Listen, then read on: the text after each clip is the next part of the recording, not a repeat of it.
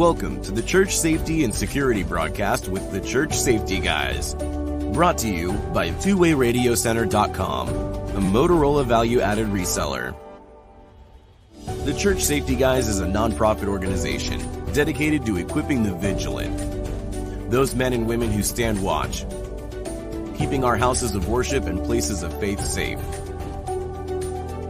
We believe church safety and security must be a ministry first, and have engaged servant leaders who continually strive for excellence and teams of motivated volunteers that are always training.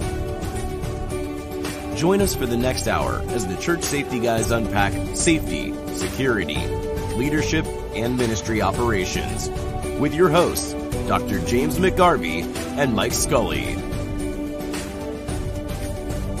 This broadcast is also available on YouTube, your favorite podcast platforms, ChurchSafetyGuys.com, and on the original Church Security app. Download it today. Feel free to like, subscribe, and share with your ministry.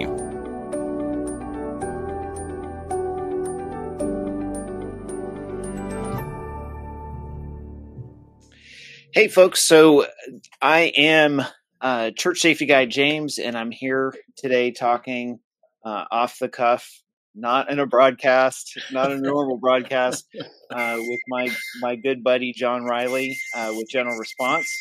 So thanks, John, for hanging out with me today and joining me. My pleasure. Good to see you. So, we talk, I think, honestly, sometimes we talk probably more than maybe the normal broadcast quantity. I mean, during the week, we usually share stuff with each other. And if something comes up, we're usually like, hey, check this out. Or, and you're kind of my de-escalation friend. So a lot of times I'm like, hey, is this, check out this story. This is just crazy, or vice versa. I know a lot of times you'll send me stuff. See, that's why sometimes it makes me a little apprehensive of the idea of going out and hanging out with you or Mike, because if something ever happened in a restaurant or something, you guys would look at me like, okay, John, go de-escalate or something. I'm like, dude, I'm trying to enjoy my dinner, right? It's funny you say that, because I always hate, I've done firearm training for so long, and I always hate when folks, I love shooting, right? And I think it can be great fellowship to go out with friends and do that.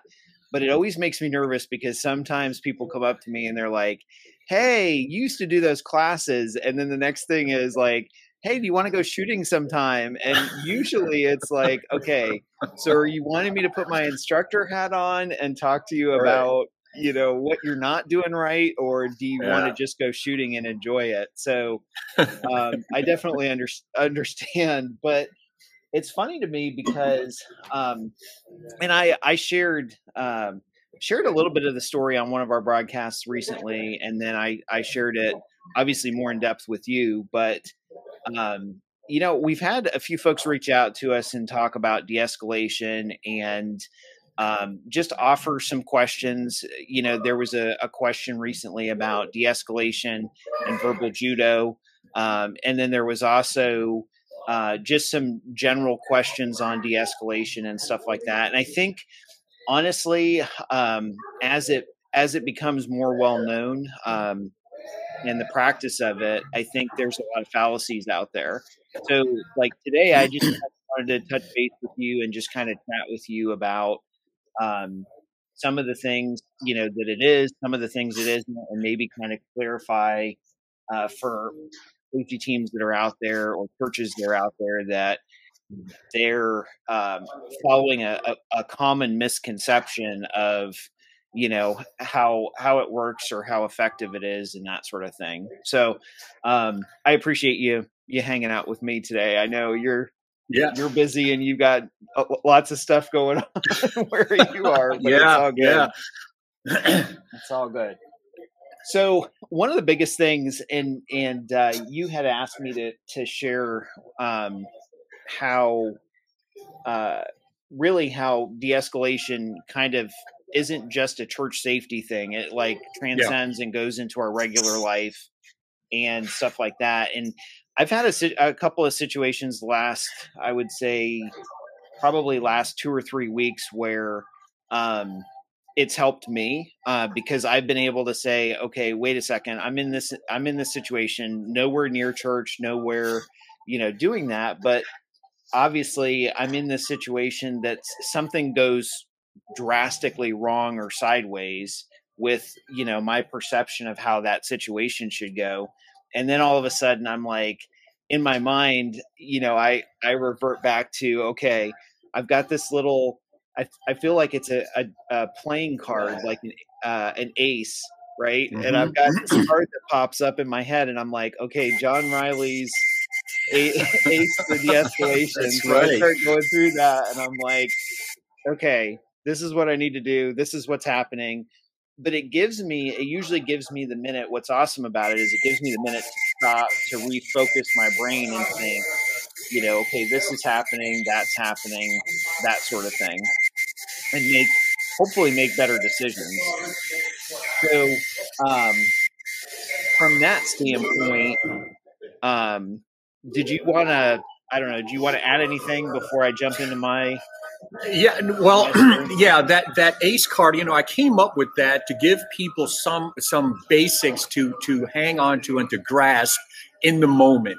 Because you've heard this before, I'm sure you've probably experienced it, but in the moment of some type of stressful encounter or even a situation, your brain kind of goes blank, even for a split second. And so what I tried to do based on my own experiences and training and stuff like that was to try to come up with something that was basic, boots on the ground, that someone can grab onto in the moment to avoid saying or doing something that could escalate a situation. And I came up with that acronym that's easy to remember to help people in that moment before you start shooting off at the mouth, because we've all been there. Reacting impulsively or emotionally to a situation, just slow down and consider these little basics. It's like slowing someone down. And I've found myself in situations, I have a story to share too, about what can happen when you allow yourself to become frustrated, impatient, or offended with someone. There's so much that goes into effective and successful conflict de-escalation. It's not just 3 things that you say or do. Or 4 things or 5 things. It's a lot that goes into it. There's no black and white easy answer, and there's a great misconception out there of what de-escalation even is, sounds like, or looks like. For sure, yeah. And I definitely I do want to get into that a little bit further on, and just kind of setting the stage. So if you've joined us, thanks for hanging out with us. John and I we have our own separate YouTube channels and websites and everything like that, but we do a lot together, and that's always fun. I love it's like the best part of Michigan to me, to go from Ohio to go up to Michigan and visit him and his family. But I want to highlight, and I want to talk a little bit about, like you said, John, what it is and what it isn't, because I get the impression, and we both talk to churches all the time, and we see churches all the time, and we're always coaching, and we're kind of always in that mode where we're like, hey, can we do this better? Can we help this team by offering suggestions and that sort of thing? And I think for really, with the introduction of COVID and some of the mental health stuff, I think in our society we're seeing a need for de-escalation more, without a doubt.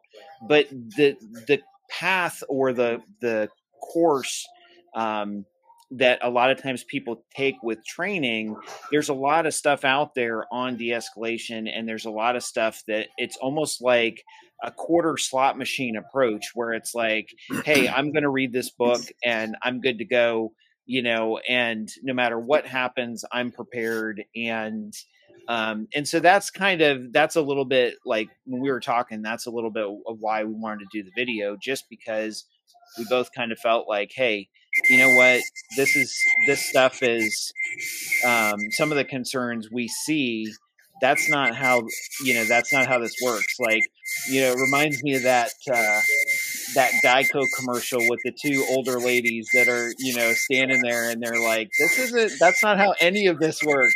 So, That's exactly right. That's exactly right. And I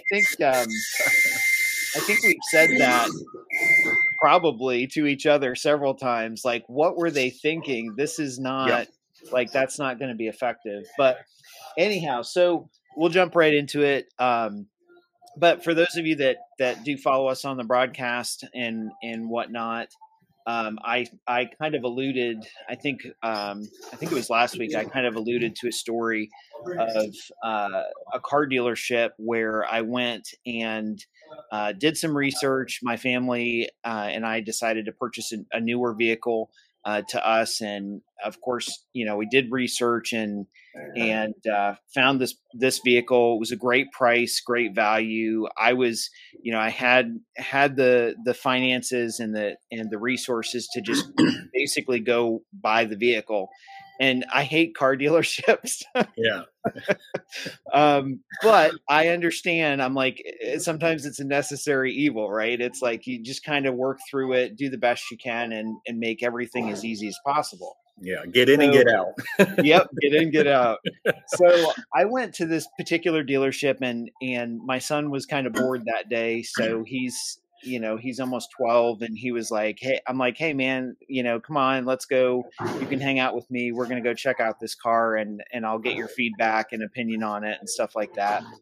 So we drive to the dealership, and we end up test driving the vehicle, like the vehicle. Everything was good with it. So we were like, hey, moving forward, we're going to purchase it. And that was probably the last best thing that happened in that situation.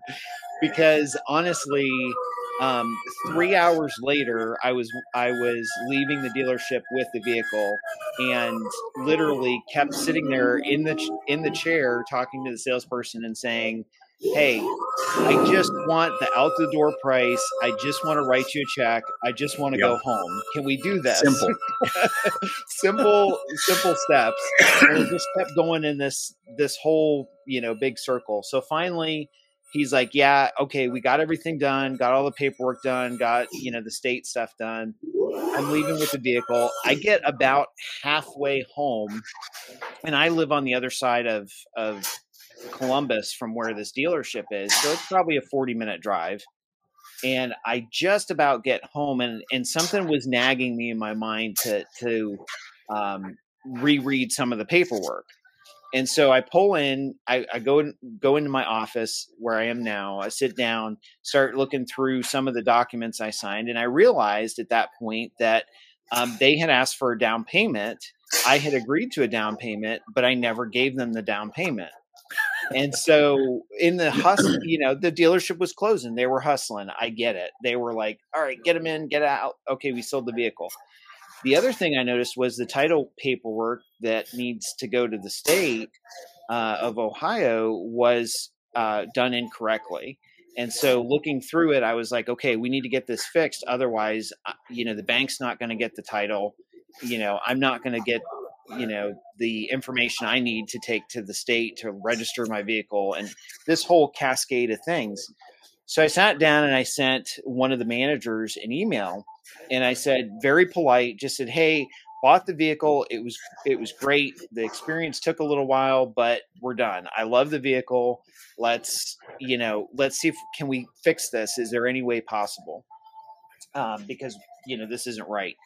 So the next morning, the salesperson calls me, and just right away. And I knew, how you look at your phone. Yeah, you're laughing because you know where I'm going with this. You're like, I'm like, should I answer this call? And I was in the middle of work and something. I'm like, okay, fine, I'll answer it. I should never have answered it. That was my first thing. But so I answer the phone. It's the salesperson. And right away he says, "Hey, I need you to give me that money." And I'm like, okay, wait a second. I'm like, this isn't me giving you just giving you the money. I'm like, we've got a couple of things we need to fix. We need to fix the paperwork, et cetera, et cetera. And so he, at that point, he's like, well, I need you to come in right now and give us the down payment. Well, according to Ohio law, and I noticed this on the contract I signed, which I never knew, and I noticed it before, and I was like, wow, that's interesting. Under Ohio law, you have 21 days to provide down payment for the vehicle. So if you don't do it that day, you're protected by law. So in a sense, and that's kind of their lemon thing. Like if I got it home and found that the vehicle, there was something wrong and Right. the dealership didn't close, Right. then I could go back and say, okay, wait a second, let's renegotiate this. Let's fix this. Let's do something different. So I knew I had 21 days. So I wasn't worried about it. And obviously I had the money that, I agreed to, and I told them, I'm going to pay this as a down payment. So I said, well, hang on a second. I said, I can't drop what I'm doing right now. And I said, in fact, I answered the phone as a courtesy. Could I call you back in a little while?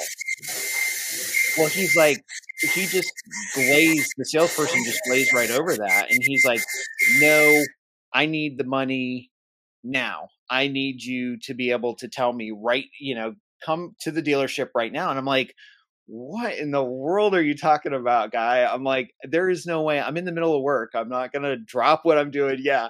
Drop what I'm doing right now and zip up to the dealership. So I said, here's what I can do. I said, I can, tomorrow's Wednesday. I go into my office. My office is halfway there to the dealership. I said, I'm happy to come by your office, by the dealership after I'm done, about 3:00 in the afternoon. I'll write you a check. Everything will be fine. We can get the paperwork done and we'll both be good.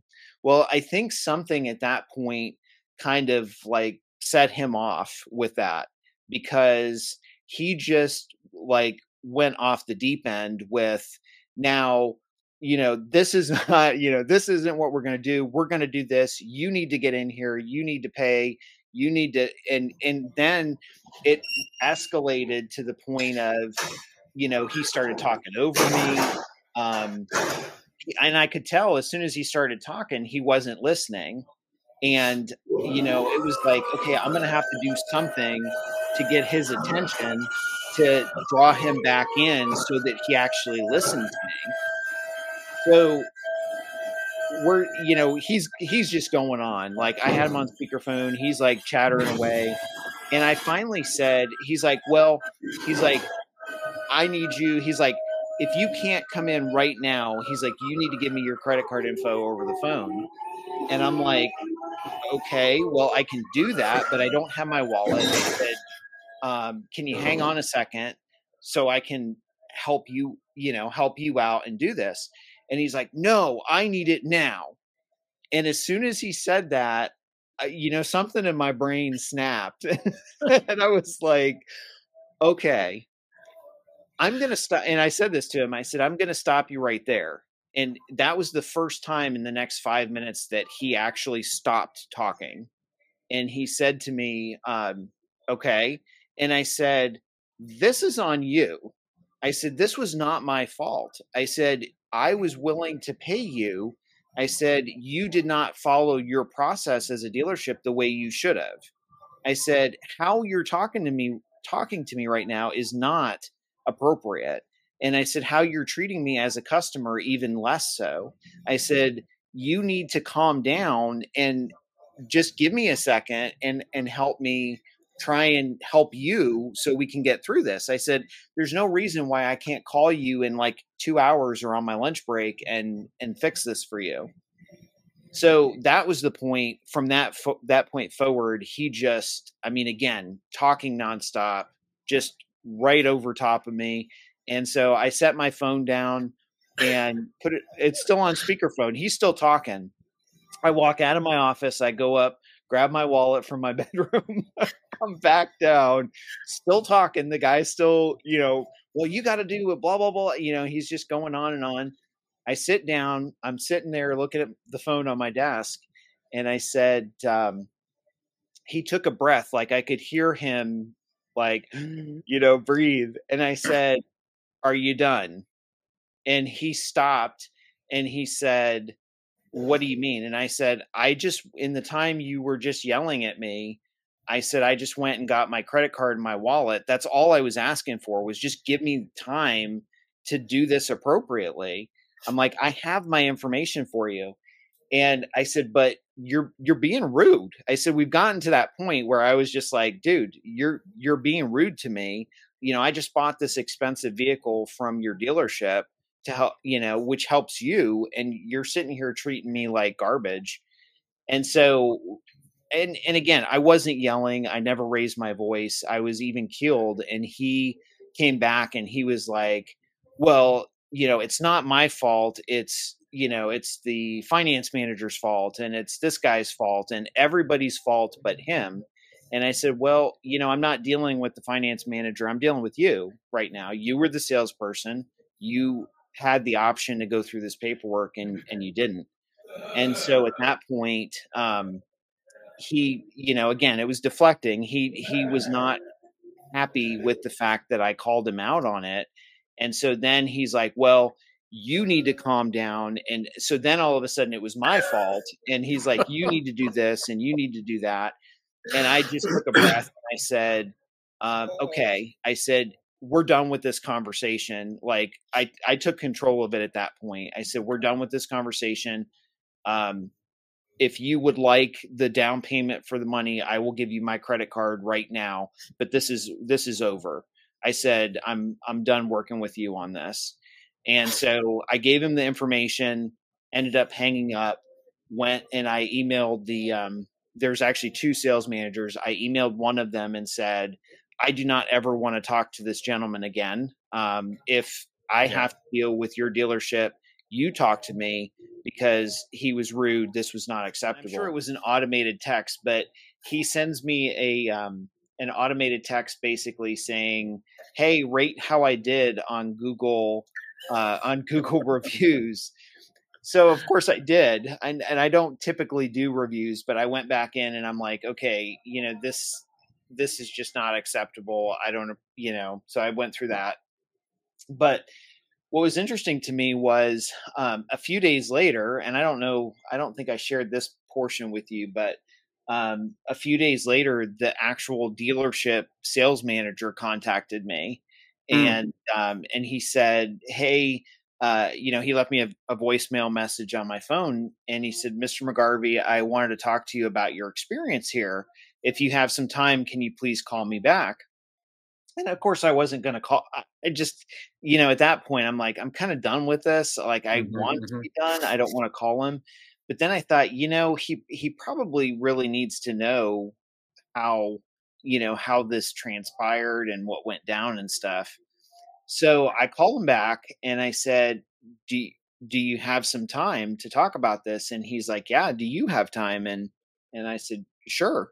So I basically spent like the next 20 minutes. And what was interesting to me, and I don't think the sales manager was very old. I think he was a very young guy, probably just a tiny bit older than the actual salesperson. But right away, what impressed me with him was he asked clarifying questions, but he never interrupted me. Like, he's like, hey, let the story go. Tell me what happened. Explain. So I went through the entire story with him, and then like when I finished, both of us sat there for, probably 15 to 20 seconds, not saying anything. And so, it's that uncomfortable pause. Like we're both sitting there, and I said, hello, did you hear me? All right. Yeah. I'm like, okay. And he's like, and I could tell he was being sincere and he was thinking.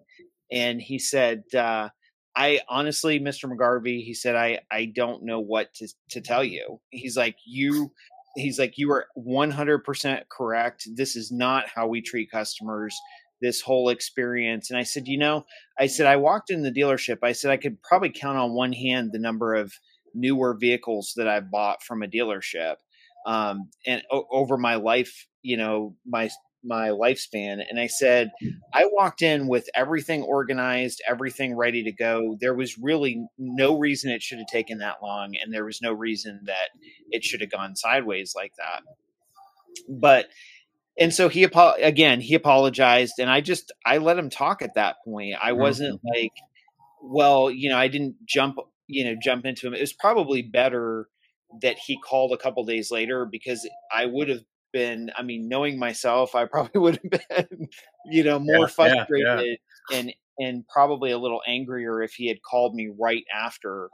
But we had a good conversation, and he's like, well, is there something I can do to make this better for you? Like to elevate your viewpoint of our dealership, which is well deserved. But he's like, I want to change that. And at that point I said, you guys are on the north side of Columbus. I'm on the south side.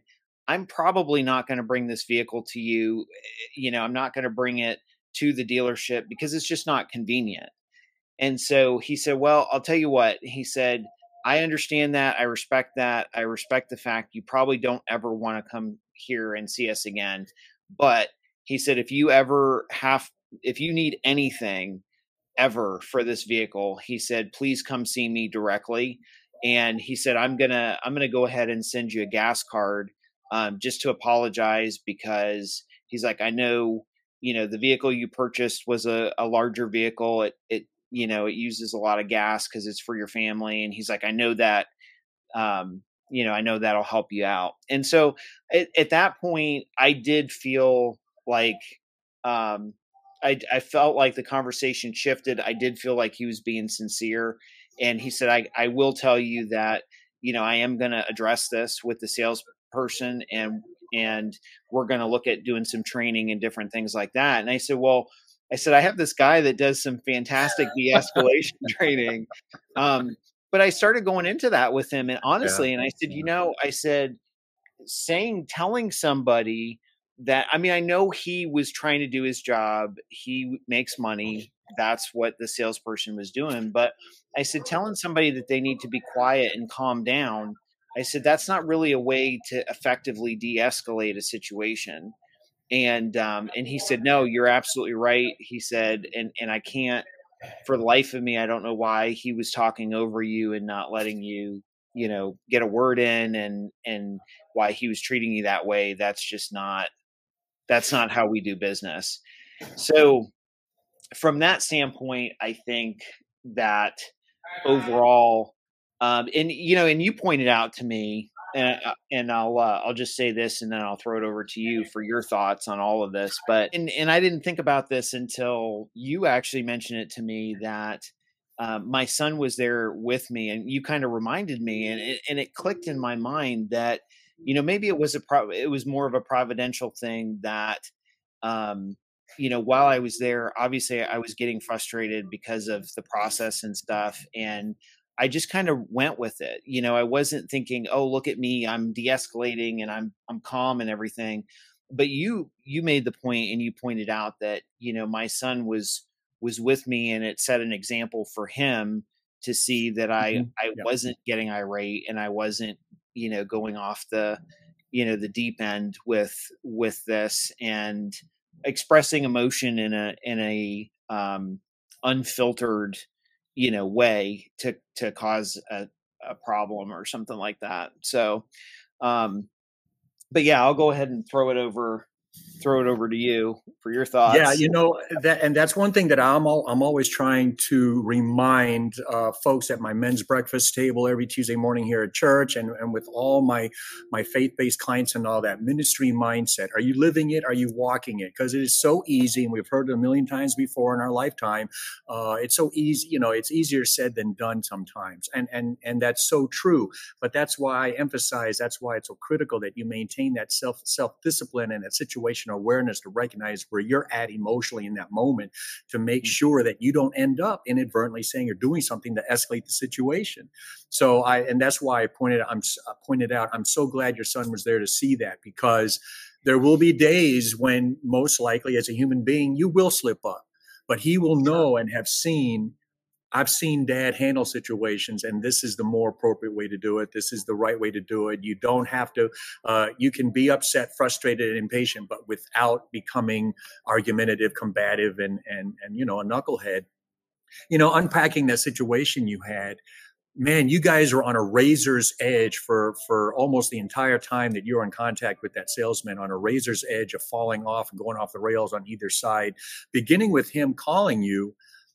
You, in all honesty, was trying to do the right thing, to call them up and say, hey, by the way, I didn't drop off to do this deposit. And now all of a sudden he's talking to you in a very accusatory tone and demanding that you stop anything you're doing right now and make things change, and just being very almost antagonistic, very accusatory tone of voice, just attitude towards you could have been very offensive to you. And in fact, I think it was, because you're taken aback, and you could have absolutely have gone off on it because you were busy. You decided to answer the phone. And then all of a sudden now he wants to berate you. Are you kidding me? And you could see where, man, you are on a razor's edge. But fortunately, you took that deep breath, and you just kind of, let yourself kind of absorb what he's saying, just roll with it. And you did let him just vent, blah, blah, blah. You even had time to go grab your wallet and come back, and he's still, and finally you get that worked out, which ended well. And then when you had the opportunity to talk to the sales manager, he did the right thing in that he gave you the opportunity as a potentially irate, disgruntled customer to vent if you had anything to vent. Fortunately, you by then had look, I mean, it is what it is. And you were able to explain it to him very calmly. And then you kind of allowed that moment of silence to kind of let things simmer. A lot of people, and it's a very natural temptation. It's a very natural urge to fill that void, to fill that silence. I've done it myself also. However, that's one of the most effective ways that law enforcement and people use to interrogate, depending on the situation. But silence can absolutely be a very effective tool, depending on the situation.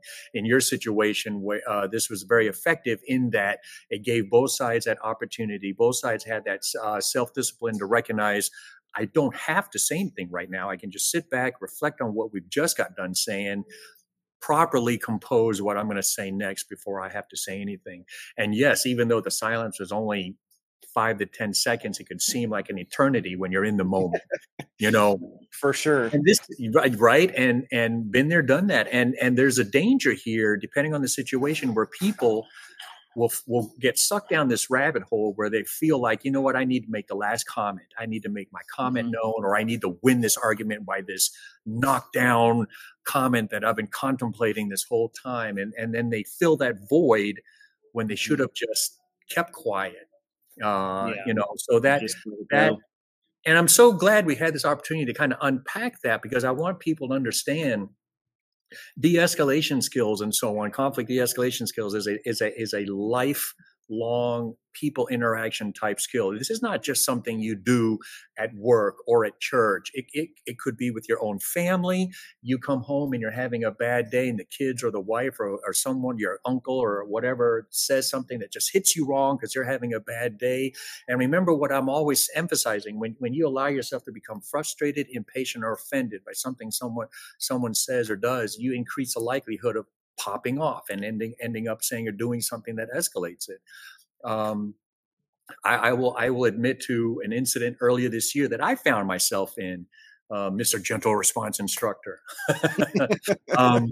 So I had opened up another a sub account in my checking account at my credit union, and I was having trouble connecting and creating an online connection with that account. So I called customer service, and she starts to go through the routine of identifying me to make sure that I am who I say I am. Well, admittedly, I got frustrated because, she's asking your name. She's asking all this information, which I get, but it got to the certain point where I'm thinking, my gosh, you should know by now that I'm who I say I am. And I know that the fix was very simple. I know that I just got frustrated, and it started to come out in my, I know what it was. This was it. She asked me, do you know what the last 3 transactions were? And by then I was like, oh my gosh. And I don't remember what I said. And I probably responded to her in a snippy way because my wife in the kitchen suddenly turned around and caught my attention. And she goes, hey, she's just doing her job. And that was enough to kind of like, okay, I get it. I get it. I'm the one who's frustrated and impatient because I want to get connected with my account. She's just doing her job. Long, slow, deep breath. Got past it. A couple days later, I'm sharing that story with a friend of mine, and I'm kind of unpacking it, and I'm admitting, I got myself frustrated. And again, talking about when you allow yourself to become frustrated or impatient or offended, it comes out in your voice, it comes out in the words you use, it comes out in your attitude. And I potentially could have escalated that much further. So as we're talking about it, it hit me like a ton of bricks of what she could have done differently. Mm-hmm. I was already a little bit impatient anyway, but it did not help that her tone of voice the entire time was very monotone. She never said or did anything. Hey, Mr. Riley, I apologize. There was nothing on her end in her tone of voice or attitude, the words she used, that would validate and affirm me as a valued customer, client of the credit union. There was none of that. It was all There's no emotion. There was no emotion. And I said, you know what? That did not help me at my end. And I became that much more impatient and all that. And so it was a reminder to myself also, hey, long, slow, deep breath. They're just doing their job. And some of them aren't as tactful or as communicatable. They just don't have the people skills as some other call takers and so on. And you just have to roll with it. So again, it was just one of those life moments that I went through. It's a constant reminder. Conflict de-escalation skills, just interpersonal skills in and of itself, that this is just something to the day they carry us out feet first that we're going to be dealing with. And are we always going to get it right? No, because we're human. But it just emphasizes a point I always try to stress. Maintain that self-discipline, maintain that situational awareness, and maintain that ministry mindset. Because without it, I think it's in Hebrews, without it, people are not going to see God. Are you that example? Are you talking it? Are you walking it? And that's honestly, I mean, that's something that's really been kind of at the forefront of my mind lately is just, as Christians, as believers, are we demonstrating that? Because people really do pay attention to us more than we think people are paying attention to. And, I think it's been almost 3 years now. We've been working with a church plant, and that's been our church home, and so our church is really growing, which is fantastic. But what's interesting to me is that it's put a different perspective on, like, our church meets in an old village type area, and oftentimes, I'll mention to my kids or even other adults that maybe are younger than me, that because I'm one of the older people at the church, they'll, I'll say something like, hey, if you're, I'll tell my kids, if you're going to walk down to Starbucks and grab a drink before the service, remember who you are, remember what you're doing in this community. It's not, don't set that example of, because people are watching and people know that that you go to this church and you come every Sunday. And so that certainly sets the tone and example. One of my favorite places for dessert is Cold Stone ice cream. We were talking about that before. And I just love, and it's a psychological thriller for me. My family's not real crazy about it, but growing up, we used to have a place. It was called the White Mountain Creamery, and it was on Main Street. And you could walk down there, and they would make the ice cream in front of you, and then they had toppings, and they would mix stuff in. And this was almost 40 years ago, before certainly before Cold Stone. So to me, that's nostalgic. Like, when I go there, it's like, hey, I remember when my family used to take, it was a special treat. We'd go out for ice cream, maybe once a month, and we would go to this place. And so I love going there, and oftentimes, my wife will surprise me and she'll say, "Hey, I'm placing an Uber Eats order, or a DoorDash order for Cold Stone, because the closest one to us is a ways away." Um, but we've had a couple of situations lately with folks, DoorDash not delivering it, like stealing Wow. it, and not showing up. Yeah. We've had issues with them not making the order correct, all of this stuff. Like, the owner of the franchise is getting to know me personally because of all of the challenges. And so, in one of the most recent situations, they messed up an order, and then on top of messing it up, DoorDash just didn't deliver it. Somebody Wow. got some great ice cream, but so I call them and I said, "Hey, can you tell me how to handle this? Because we didn't get the ice cream that we paid for to be delivered." And I don't, I mean, part of the delivery is the service is having it delivered. So I don't have to run out and get it. But I'm like, if you can remake the order. Well, it was so confusing because the employees were so new, and they had no idea. They're like, "We used a gift card. We don't know if we can refund that. We just don't know how to handle this." So I said, "Okay." I said, "If you can," I said, "go ahead and remake the order. I'll drive over there. It's about 15 minutes. I'll pick up everything and I'll bring it back." And they were apologetic, and they were apologizing, and they were saying, they said, "That's fine. We'll have it ready for you to go." So I walk in the shop, and of course, right away, they're like, are you Mr. McGarvey?" And I said, "Yeah."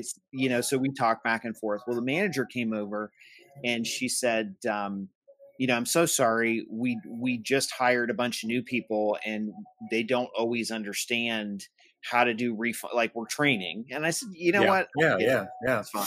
I was still a little bit upset because I had to drive, and all of that inconvenience, the piece of it. And so the gal that was the manager said to me, "Hey, you know what?" She kind of like walked around the corner. She came over to me. She said, I really appreciate your being patient with all of this." And she's like, "I understand you don't have to be, but," she's like, "we're trying to train and work through this." She said, "Can I get you something?" And I said, she's like, what's your favorite ice cream with us?" And so I told her, and she's like, "Hang on just a second." So she goes back behind the counter and she makes me this dish of, ice cream that's my, my favorite flavor Yeah. and Yeah. everything, Yeah. brings it back out. And she's like, "You know what?" She's like, "This is on the house. Thank you for being a patient customer. Really appreciate you." And, and we kind of moved forward. And what was amazing to me was, I walked out and I didn't mind. It was like, Yeah. she engaged. She took that point of saying, "Hey, I understand we messed up. I'm sorry. Let me make it better and make that situation better."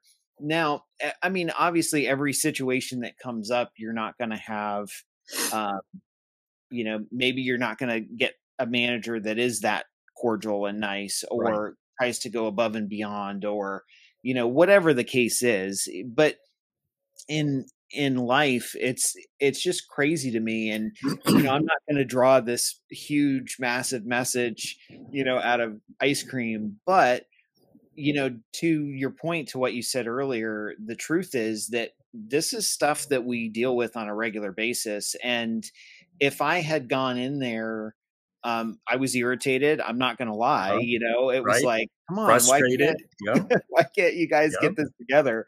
Yep. But the reality was, if I had gone in there and I had been like in their face, like, "I paid Yep. for this. What happened? Is it their fault?" Not really. I mean, it's the No. delivery person. Yeah. Um, they're a representative of that company. So yes, they're connected, but at the same time, it's, again, I took a breath and I'm like, you know what?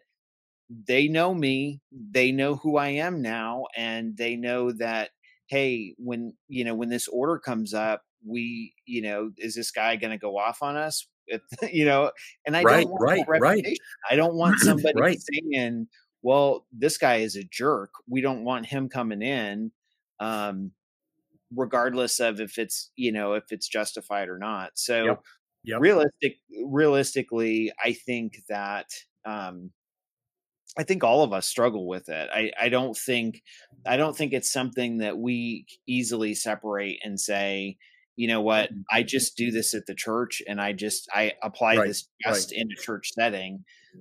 It really is something that we need to be active with and saying, you know what, I'm doing this all the time regardless. And honestly, as you do that and as you do it more, it should become more of a second nature to the point of impacting in a positive way, impacting your ministry at church. Because from that standpoint, if you're always using this tool and then you're placed in a situation where you have to try and calm someone down or de-escalate a situation at church, then it should be more smooth for you to just take a breath and step in and say, okay. And that's part of being empathetic, is understanding where that person's coming from, to be able to adjust and to seek a solution that benefits all parties or is beneficial to everybody. So you could have got yourself that much more jacked up driving there. 15 minutes, sure. You could have been simmering. And unfortunately, I do have a couple videos on my YouTube channel where I make I do some commentary on some incidences that I find either on YouTube or in the news.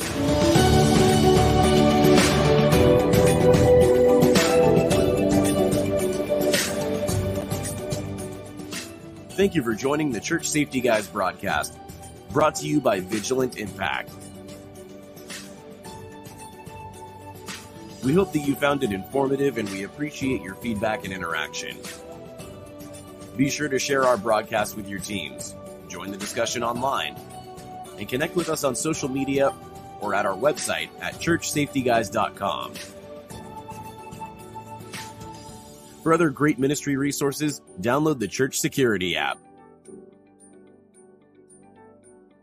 Remember, keep a servant's heart, a mindset of ministry, and semper disciplina. Always be training. Have a blessed week.